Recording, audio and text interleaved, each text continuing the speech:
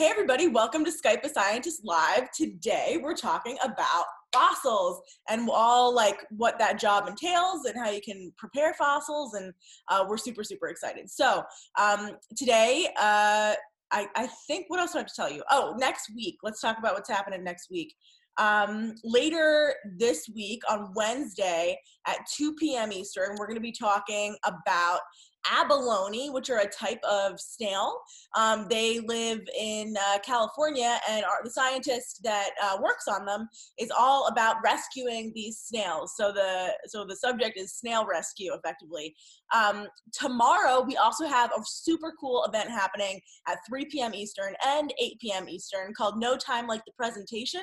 We had 65 scientists submit 90-second videos explaining their work. And so then 8 judges that were a mix of scientists and people who had nothing to do with science watched those videos and picked the ones that they thought were the most easy to understand and entertaining.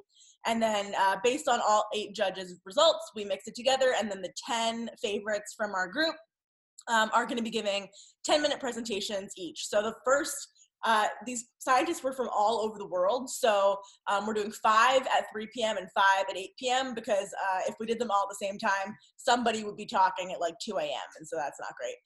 So we separated into 2, and that's going to be tomorrow. You can find all the links on our website or on our Twitter at twitter.com/Skype Scientist. And then Thursday, we've got trivia with Tyus Williams. That's going to be awesome. He's super entertaining and energetic, and that's for just adults. And then next week, we're doing Science at Home, which is basically Dr. Tay is what her stage name. She's going to be taking us through all sorts of science experiments that you can do at home and how you can do experiments from your kitchen. And then Tuesday, we're talking about vaccines. And then Friday, we're talking all about mountains.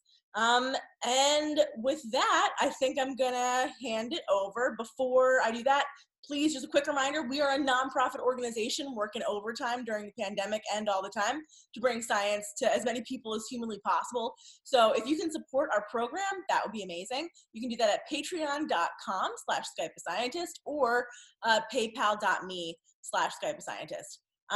That is all for me, so take it away. Hi guys, my name is Miria Perez, and I'm a fossil preparator at the Perot Museum of Nature and Science in Dallas, Texas. And what does a fossil preparator do exactly? Well, we clean and take care of all of these fossils that are of all different ages, so like Ice Age mammals to dinosaurs, and we clean them in our lab. We glue them back together, we puzzle them, we do a whole bunch of different stuff to ensure that they stay kind of healthy, I guess, for researchers to come and many generations to come. So they are housed in our collection, so like long-term storage, and we make sure that they stay safe and healthy. And I love this job because I've always loved paleontology, so I get that, and I love art and other sciences, and it's kind of a hodgepodge of all of these different art and science backgrounds in one, and it's hands-on, so that's a big plus for me. Awesome. So are you working with dinosaurs and like all sorts of other stuff too, like any fossil that comes in, or do you specialize on one type of fossil? So it really depends on what our curators, the people who are doing the active research at the museum, are working on. Right now, we have a lot of Alaskan dinosaurs from the Cretaceous period that we're working on. So that's all the fossils that we have in the lab right now are from that time period. But we also have donors that come in, they have fossils that we accept and we want to keep in our collections. Like we have this little mammal. It's called an oreodont. It's a very small kind of burrowing animal. And we have that sitting in our lab getting prepared as well. So we've kind of got a mixture. Awesome. So what kind of questions are you trying to answer with your job? Wow. So our primary job is to get that fossil out of the rock. So unlike Jurassic Park, where you see, it's laid out, there's a beautiful raptor skeleton. It's all just put together and nice and neatly. We actually, in real life, you would take that fossil, but it would be encased in a lot of rock. So you saw them kind of dusting and picking away at the bone. That is actually done in the lab for the most part because you want to look under magnification and just make sure you're not breaking any fossils as best you can. So we do that in the lab and break away the fossils. Awesome. McKinley would like to know, how do you clean them? How to clean them? That's a great question. It depends. So if the rock is super hard, we use this really cool technique with an air scribe, and that is a vibrating needle on this little pin, and it uses pneumatic air, and it sounds kind of like a dentist drill, and so it buzzes away the rock, and it chips and rocks and pieces fly everywhere. So you got to wear a mask. So that's a little bit for fossils that are more difficult to get out of the rock.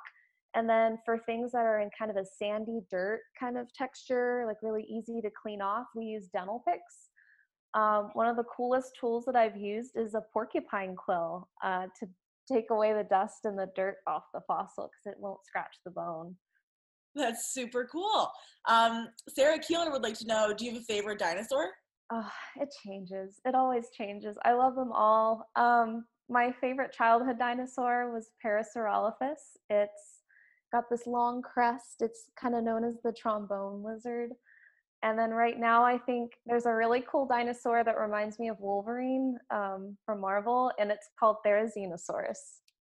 Do you know this dinosaur? I do. The second you said Wolverine, I was like, she's got to be talking about that. Like, yeah, that one. That's Yeah. awesome. I only know about a lot of what I've learned about dinosaurs. Honestly, I've learned from my buddy Dustin because I focused on invertebrates for so long. I was really, really into dinosaurs as a kid, and then I saw a cuttlefish for the first time, and that was the end of that. That was it. Really Yeah. switched to squid. But yeah, I've learned about that dinosaur and many others, and that animal. Okay, anyway, Andrea would like to know, if you were to find a fossil that's broken, how would you repair it? Yes. So we often receive fossils that are broken in our lab. Sometimes fossils break in the lab. It happens. It does not feel good, but we have these special variety of reversible glue, and you dissolve it in acetone, and that's the same stuff you can use to get rid of your nail polish, and I really need to do that right now.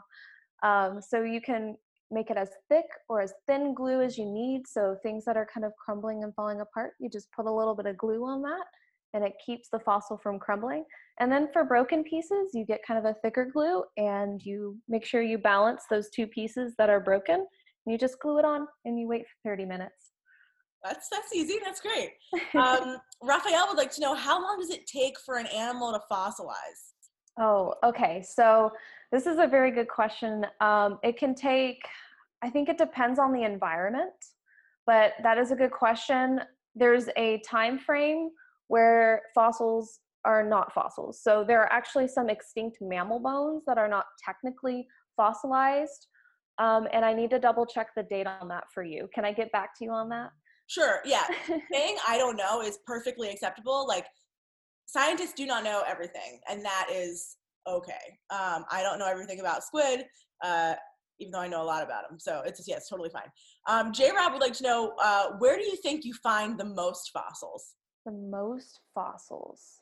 I mean, they are all over the world, and there's different kinds depending on certain rock outcrops. So fossils are found in certain layers of rocks, and certain rock layers are exposed in certain places all over the world. So you can find fossils in Texas, you can find fossils in Europe, even in Antarctica, there are fossils. So I don't know what the best place to find fossils are, because you can find them anywhere, and depending on how easy or hard it is depends on accessibility of the land, how hard the rock is, how easy it is to find the fossils. So I'm not sure I hope that answers a little bit of your question, but yeah, they're found all over the place.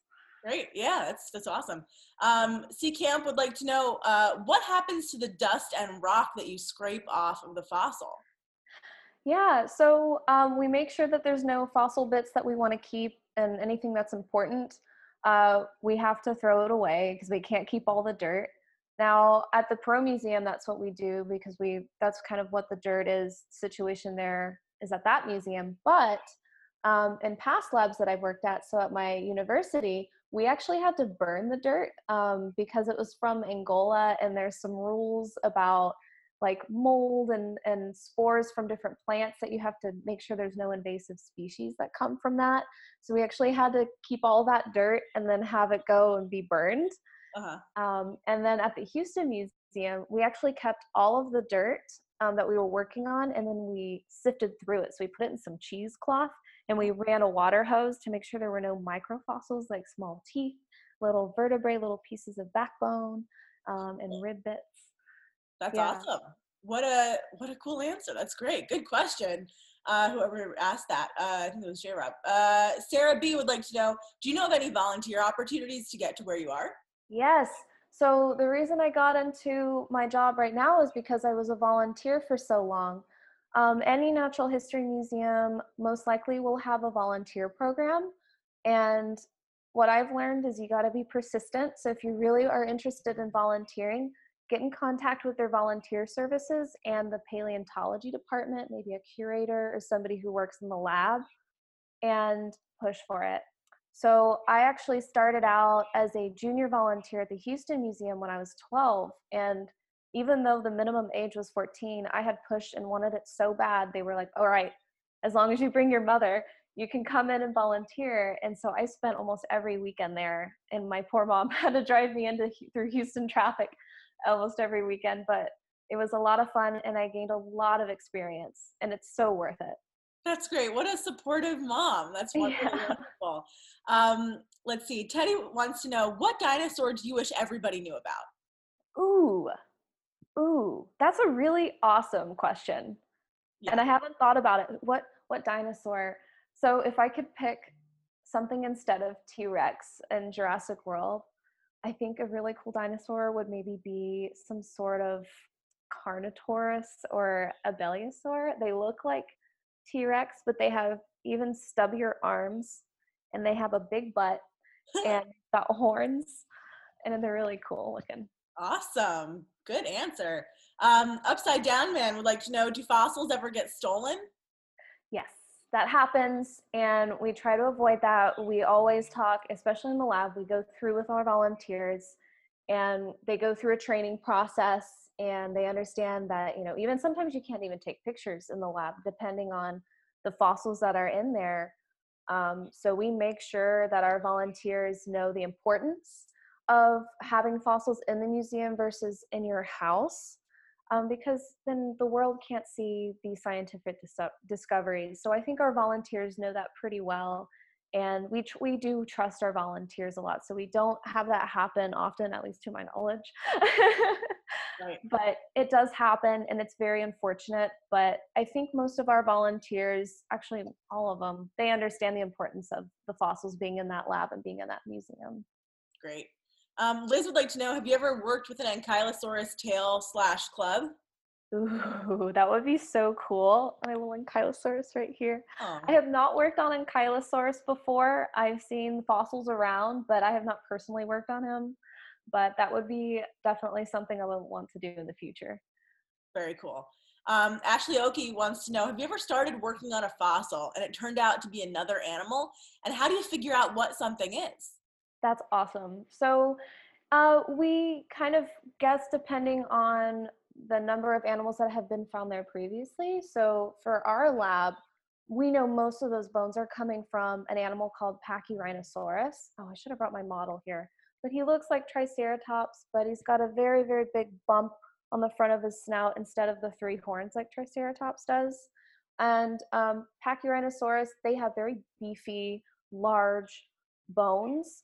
And so when you find something else, they tend to be a little bit different in shape, definitely different in size. So you kind of look at texture, shape, and size, not so much color because they can kind of be the same. But for instance, we find dinosaurs from a small tyrannosaur animal in that mixture, and they have different bones. Like the bones are thinner and they have different shapes to them. So you kind of look at the shape of them more or less. Cool. Awesome. Let's see. Cadence would like to know, where do you find most of the fossils? Do you personally go out and get them, or is it like different teams that do different things? Sure. So we actually have a lot of fossils in the DFW area, the Dallas-Fort Worth area where I am currently. And so we actually last summer got called out to go rescue an extinct turtle fossil out in a creek bed. So we had a weekend where we took some of our volunteers and all of our lab staff, and we went out and we got that. So it's sitting in our collections ready to be prepped. Awesome. But all of our Alaska material is a very, very small crew. I have not been out there. It sounds amazing and very tough sometimes because it's in just kind of the middle of nowhere, Alaska.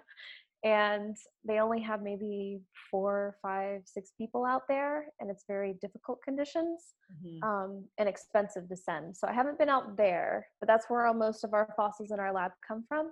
But every once in a while, we get to go out and excavate around the local area. Super cool. Could you tell us a little bit about the If Then STEM ambassadorship program? Yes, so if then is if she can, then she can become a scientist. So if she sees somebody in a role, in a STEM role, then she can become a paleontologist or an astrophysicist. And we are working to become role models for girls and women and anybody all over the world through social media, through things like Skype a Scientist, to share our stories, to show that you can do it. You can become a scientist. And hey, I'm a scientist. I don't have a PhD and math is hard, but I'm still able to be a scientist. And I hope that I can inspire other people if they're interested in it as well. Awesome. Thanks. Let's see. Lindsay would like to know, how many fossilized dinosaurs have you uncovered? Have I uncovered? Oh my goodness, dozens. So in terms of individual dinosaurs, I'm not sure. And sometimes we can't be sure because all those bones are kind of jumbled up together. But I'm countless fossils. I've done tyrannosaur teeth. I've done these ichthyosaur fossils. I've puzzled back. Do you like ichthyosaurs? I like anything in the water, honestly. So Oh yeah, ichthyosaurs are super cool. They look like dolphins, kind of. Yeah. And mosasaurs. So if you're familiar with Jurassic World, that thing that jumps out of the water. Lots of mosasaur fossils. I did a lot of mosasaur material. And then Dimetrodon. He's the guy with the sail on its back. Not a dinosaur, but still super cool. Uh-huh. Yeah, and Pachyrhinosaurus. Very cool. Kay Kinnear would like to know, how do you prepare dino dung? Dino dung? Ooh, I've never done dino dung before. Really? I don't know. Yeah. I don't know how to prepare dino dung. What's the scientific word for dino dung? Coprolite. Coprolite. Coprolite. Oh, coprolite. You learn from coprolites. You can learn a lot of things. You can learn about what those dinosaurs ate, and that's super important because then you can know for sure this animal ate this animal. I can tell you that the coprolite that I've worked on, it's not dinosaur, but it's shark poop from the Permian period in Texas. They have bits of fish bones and bits of fish scales inside, and you can see the lovely shape that it makes. And those don't actually require a whole lot of prep because they just kind of pop out of the rock. But yeah, you can of animals too. Like if they're eating something on land, but they're an aquatic animal, you're knowing that that animal has to come out of the water, or maybe that animal is nearby the water and is eating that other animal. Right. Awesome. Kathleen would like to know, do you work on any plant fossils, and are they harder or easier to work with compared to animal fossils? I have never personally worked on plant fossils, but that is soon to change. We do have a paleobotanist at the Perot Museum that is hoping to collect some plant fossils to show us how to prep. It's a lot different from what she's described. So you actually you have this concretion of, you hope, has plants, and you know this because of the certain rocks that they're contained in. And she takes actually a large hammer and whacks it, and it'll separate. And you don't really have to do a whole lot of prep after that, I believe, depending on the plant. But it separates and opens because the plant inside provides kind of a natural separation. And it pops out. Wow, so cool. Russ would like to know, what is the most underrated discovery in paleontology of the last decade? Ooh, underrated. So I think a lot of you, if you're interested in paleontology, are probably familiar with that Spinosaurus tail paper that came out. There were actually a lot of other things that came out very close to that that have not gotten the press I think they deserve. There was a new Cretaceous mammal discovered and named that is super cool and everybody should check out. That kind of got, hidden away from the Spinosaurus. There's also a new ceratopsian dinosaur called Stellosaurus that was named. And I think they should also be getting some press too. I mean, I think they did, but Spinosaurus is big and bad and a meat eater, so everybody wants to know about that. But Yeah. the mammal and Stellosaurus are pretty cool as well. Awesome. Ashley would like to know, I've seen some cleaning of fossils in labs, and they always seem to be covered in some kind of paper towel material. Is that plaster? Yeah, so paper towels they act as a separator between the fossil and what's called the fossil jacket. And the jacket is the white material that you'll usually will see encased around the fossil to keep it supported and keep it kind of together. It was also used to help it transport it from field to lab. And the toilet paper is that separator. Sometimes you want to shove it in maybe something that's not as stable. Like if you're working on kind of a larger area and some of the rock is falling apart, you may want to kind of support it with some toilet paper or paper towel. So yeah, we use toilet paper or paleontological paper as we like to call it. Awesome. Raphael would like to know, how cold was Antarctica during the dinosaur period? Ooh, actually, I believe it was warm. You have a lot of kind of warmer plants and dinosaurs happening. Antarctica wasn't at the bottom of our Earth during that Cretaceous period time.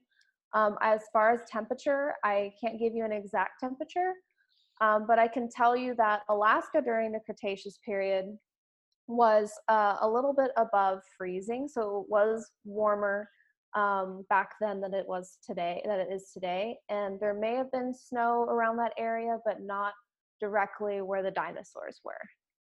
Awesome. How did you become interested in fossils? I don't know. I caught fossil fever like every kid did, and it just never went away. I loved dinosaur books. I wanted to be a dinosaur. I think the first Barbie I ever got was maybe 16, and it was a paleontologist Barbie. So I've always played with dinosaurs and been interested. Went to the local Houston Museum, and I always loved it. Very cool. It was also like just such a thing in the like early to mid 90s, such a cultural moment, loving dinosaurs. Hannah would like to know, what's your favorite fossil that you've ever worked on? Favorite fossil? Oh, okay. My favorite fossil was a skull of Pachyrhinosaurus. And the reason it was my favorite is because I was using a scribe and I was looking at the nasal boss. I was working on the front part, which is super gnarly. It's where the horns would be on the Triceratops, but instead for Pachy. Mm-hmm. And it's full of grooves and dips and little pockets. So it's really fun to go in and prep, and you get kind of in a groove, and it's very therapeutic, and you know the texture when to stop. And it's just kind of a very soothing, it's like coloring, but prepping. Uh-huh. And I think that was my favorite thing to work on, because it was just this huge chunk of nasal boss. It was a huge chunk of just going through and kind of reading the rock and reading the fossils. And that was a lot of fun for me. That's super cool. That sounds like such a lovely experience. I think people don't realize how much like some parts of science are just like sitting by yourself and like art adjacent. I know when I was preparing slides for the microscope when I was a tech before grad school, there's this device called the microtome. And so you take basically little bits of animal, and then you put it in wax, and then you're slicing, so the wax gets sliced super thin, like itsy bitsy teeny tiny. And the whole room smells like crayons, basically. And there's like flowing water that helps take that little slice that basically, if you want to like look into an organ and take a little slice of it and see what's in there for the microscope, you do that. And the little wax and tissue like floats down a little waterfall and then floats in a little pond. And it's just like the little trickling water noises with the crayon smells, and the room is dim, and it's just like so lovely. And I think people think of science as more hardcore, and it's just like sometimes science is just lovely. And that fossil experience sounds so similar. Yeah, you just kind of you get in a rhythm and it just becomes a happy place. Yeah. Totally, I get it. Raphael would like to know, how old is the oldest dinosaur? Oh, the oldest dinosaur. So the Triassic period is when dinosaurs first started becoming a thing. There was a big extinction event, actually the biggest, the Permian Triassic extinction. And that is kind of the mark of the death of maybe 95% of all life going extinct. And then the rise of dinosaurs started happening during the very early Triassic period. Cool. Ashley would like to know, this is a funny question. Weird question. What happens if you sneeze when you're working on something? Will you chip something, spray dust / bacteria everywhere? Like, what happens? So sneezing and a mask is very uncomfortable. And so anytime I get close to sneezing, I put everything down and I open my mask because sneezing in a mask is really gross. But yeah, you can get distracted and sometimes things can chip if you sneeze or you hiccup and things get chipped. You just try maybe to lift your hand before as if you can feel it coming as best you can. But yeah, and dust is blowing everywhere from your air scribe, and it can be pretty dirty. I'll come home and just like shake my hair out and it's just dust Yes. everywhere. But Oh man. yeah, sometimes it can get scratched. Oh, we call it a discovery mark if you are just working in kind of a section of rock and you don't know what's in there and you hit bone, and sometimes you mark it and hopefully it's not in a spot that is super important. Right. Once you hit that and it's like, oh, okay, we made a discovery mark, now we know not to go here. Right. Sounds good. When you have a skull, how do you clean out the inside? Are you able to use the same tools, or are there weird angles and passages that you have to get through? A lot of the times we won't dig deep and kind of get that cavity out. That will maybe compromise the structure of that fossil as a whole. So we'll make a decision whether to how far to clean it out. So for the holes, like for the eye sockets, you actually don't want to go too far in there, at least for our stuff, because you risk the fossil breaking and it's already supported by that rock. So you maybe decide to leave it in. Hmm. And we use air scribes to clean it out. So as long as you define certain like foramina, so places where blood vessels and nerves can go through, if you define that circle or that little area, that's usually enough. And so we don't remove too much material. Yeah, the goal is to keep the fossil safe and sturdy more than to kind of expose everything, if that makes sense. I hope that makes sense. That totally makes sense. Yeah. We've got two questions from two different people, but they're related. What's the biggest dinosaur and what's the smallest dinosaur? Ooh, the biggest dinosaur would be some sort of long neck dinosaur, a sauropod. And the smallest dinosaur, Archaeopteryx is pretty small, but I believe there's something else out there that's smaller than that. A tiny little theropod dinosaur, maybe. I'll check on that too. I'm going to say I don't know the That's fine. specific names. Yeah. Cool. Let's see. So Amanda would like to know, how do you figure out what the animal looks like just from its bones? We have noses that you wouldn't know about, so how can you tell? Yeah, there's a lot of stuff. Like if you look at a chicken skeleton, you're missing all of the fancy feathers and the little the waddle and everything. We don't know. We try to make our guesses as accurate as possible. We estimate as much as we can. Some critters we know a lot. Like we have skin impressions of Ichthyosaurus having a tail fluke, which is super cool. Same with Mosasaurus. Uh, Um, Animals like Rhamphorhynchus, which is this flying pterosaur, has a little diamond at the end of its tail because we have soft tissue preservation. But cool. yeah, like we guess because we look at muscle attachments on the bone, so how big the scarring is on the bone, so the different textures on there, we can say, okay, it definitely had a very large chewing muscle, or so probably maybe it had really big cheeks because of the different scarring on the muscles. And we could do a lot of comparative anatomy to present day animals, but yeah, some of it can be left to the imagination. Cool. Related to that question, Ashley wants you to please address feathers and non-bones and how they even fossilize, and why does it sometimes happen and sometimes not? Yeah, so fossil feathers, it depends on the deposition environment. It depends on where that animal was when it died, and was it left alone? Did dirt cover it really quickly? So for feathers, we have a site in Germany, and it's very famous. It's called Sollenhofen, Germany, and that area was what's called a Lagerstätten, a very kind of no very little oxygen at the bottom of this very stagnant water pool. And so when animals died, they got buried with fine layers of dirt, and nothing was down there to scavenge it, and so it was left alone. And so the feathers were actually left, and impressions, and even a little bit of that feather material is found. So the actual feathers are actually preserved in that, not just impressions. And so that environment leads to preserving feathers, which is super cool, and we get to learn a lot from that. And then animals like maybe some raptor skeletons that had, their feathers weren't preserved. The water was running when they were dead in that creek. And the reason we know some of them have feathers is on their arms. Like birds, there's these little notches where the feathers attach, and you can see that in some raptors. So we do know that they have feathers. That's great. Sarah Keeler would like to know, have you ever worked with a stygmolic? Does that ring a bell? Oh, okay, great. I don't know what that means, but it's are you familiar with Pachycephalosaurus? yes. It's a kind of a relative of that. They have these fancy dome-shaped heads.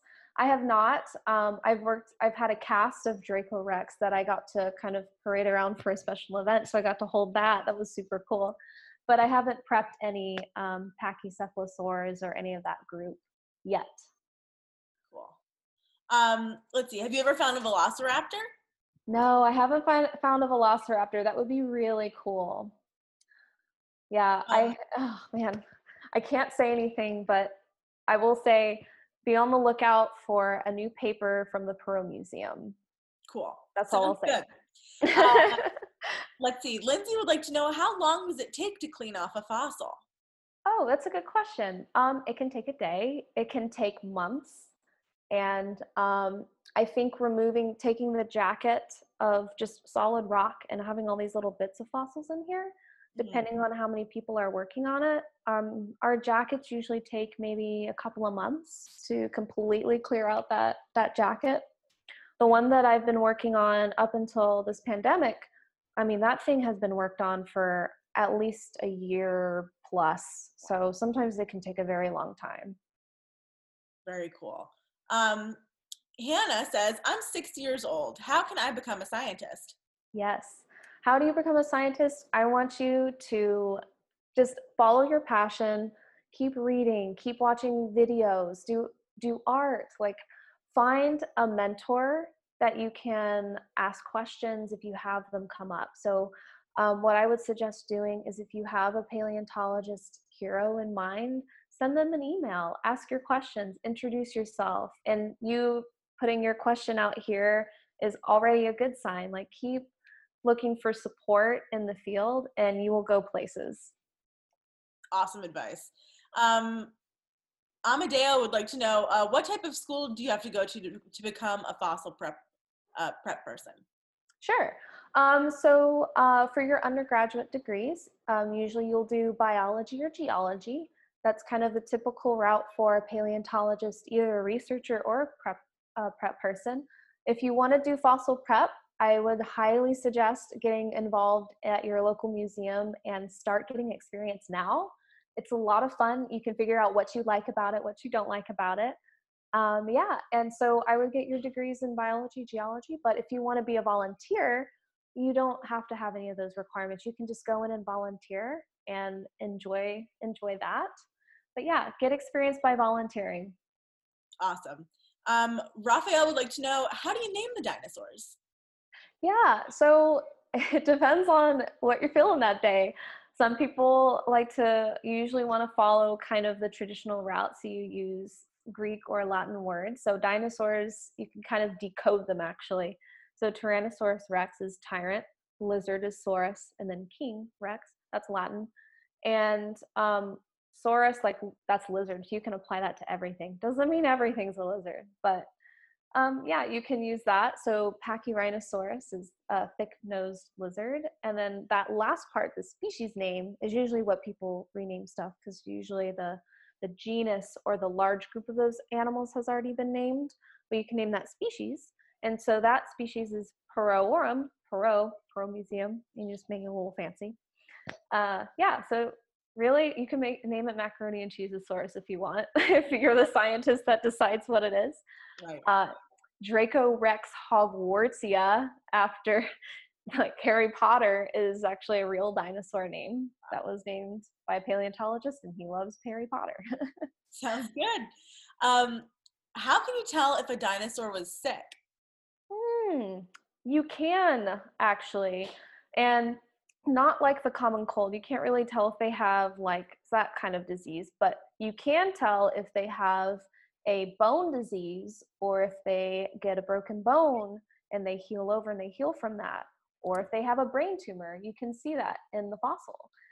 Sometimes the bone will heal, or there'll be a really ugly mass of just kind of gnarly bones. Something's going on, something's not right, there's a pathology there.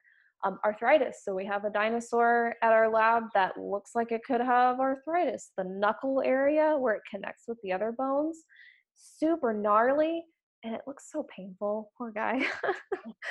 And it's got these grooves very similar to what bones look like when we have arthritis. It's cool to think that an animal so different from us from so long ago could have like the same afflictions that your grandma has. Like that's wild. Cool. So let's see. Okay, we're okay on time. Time for a couple more. So what sort of preservation do you have to do for fossils? And are the oils from human skin damaging at all? So for our fossils, it's rock.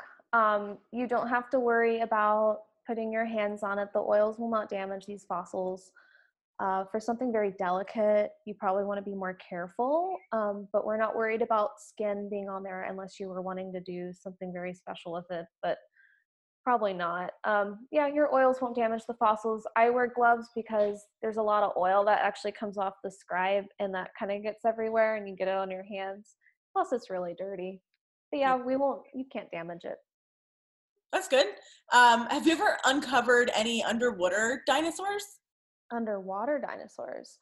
I have done a lot of prep and a lot of work on fossils, not dinosaurs, but marine reptiles. Mm-hmm. You can call them underwater dinosaurs, kind of. They're maybe related, but yeah, mosasaurs. So that thing from Jurassic World that ate the shark. They're not quite as big as those animals, but lots of different kinds of species of those animals. Some of them had these really weird mushroom-looking teeth that they used to crunch shells like clam shells during the Cretaceous period. Some of them had really thin, sharp teeth for eating fish and faster-moving underwater creatures. Yeah, so I did a lot of work on those. And then ichthyosaurs, the little dolphin reptile-looking animal, I've done work on those. And we actually did research on those animals, on how they died and what that burial process looked like. Very cool. I had a question here that was good. Where did it go? Well, in the meantime, what's the biggest fossil you've ever worked on? Biggest fossil. A lot of my fossils. Oh, okay.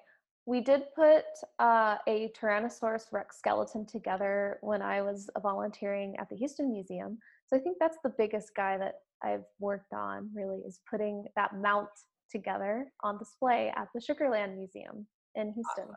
Very cool. Liz would like to know, how do the fossils get to you? Do you fly them from Alaska? Does a huge crate arrive with a giant rock in it? Or is it like a bunch of loose dirt that you have to sift through? All of the above. Sometimes pieces like chunks of bone will be put into those Home Depot tubs and wrapped in some toilet paper and put in there. Bigger things like the big jackets where you've got just chunks of bone lying in there, those are helicoptered out of that area and then put onto a truck and then driven all the way from Alaska to Dallas. Wow. That's super Yeah. cool. All right, so our time for questions is up. So we always like to wrap this up by asking everybody the same two questions. The first question is, what's something that you wish everybody in the world knew about your area of expertise?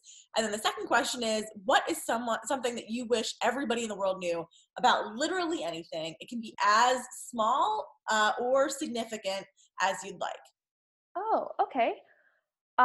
So something I wish people knew about my field is that you don't have to be the best at math. You don't have to be the best at school. And there was a lot of pressure. I had a lot of self pressure about that. And being extremely just, you have to make all A's to be in science. And it's not cut out for me if I don't, make an A in everything. It's not true. You can contribute to science in so many ways. In fossil prep, you can use art and all of these amazing things.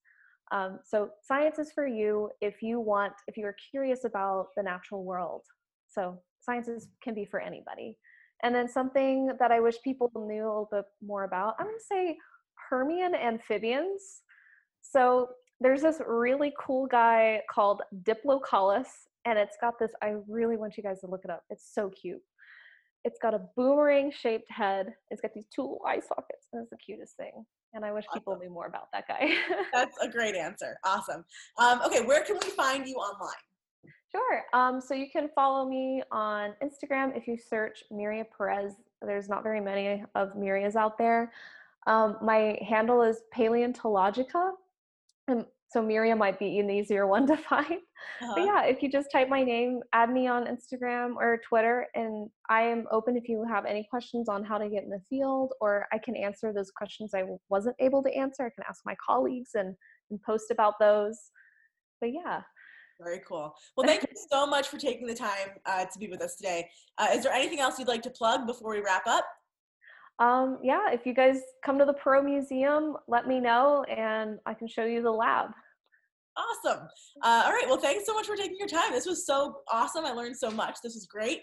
Thank you, everyone, for joining us today. Thank you, Erin, for signing for us. That was amazing. And I know it is really early in Portland right now, so you are a champion. Let's see, other housekeeping. We've got a lot of great stuff happening this week. Tomorrow, we've got No Time Like the Presentation, which the most understandable, engaging 10 scientists out of a group who all submitted for this kind of game we're playing are going to be presenting tomorrow at 3 p.m. Eastern and 8 p.m. Eastern, 5 at 3, 5 at 8. It's going to be cool, interesting talks all about their work. Each one's only 10 minutes long, so you don't need to sit for too long. You have the opportunity to ask them questions at the end of their talks as well. So that's going to be cool. And then we're going to talk about endangered snail rescue on Wednesday, 2 p.m. Eastern. And then next week, Monday, we've got science that you can do from home. And then vaccines on Tuesday, and then something else. Oh, mountains on Friday, next Friday, the 22nd. You can always find all of that sort of information, all links, whatever you need at skypeascientist.com. You can also donate to help support our program. We're a nonprofit, and we have one full-time staff member, that's me, and then we're trying to get another full part-time staff member because this program is getting bigger by the minute. So if you can support us at patreon.com/skypeascientist or paypal.me/skypeascientist, we totally rely on your support to exist. That's it. I hope, thank you again, Miria and Erin, and I hope to see you all soon. Thank you. Bye.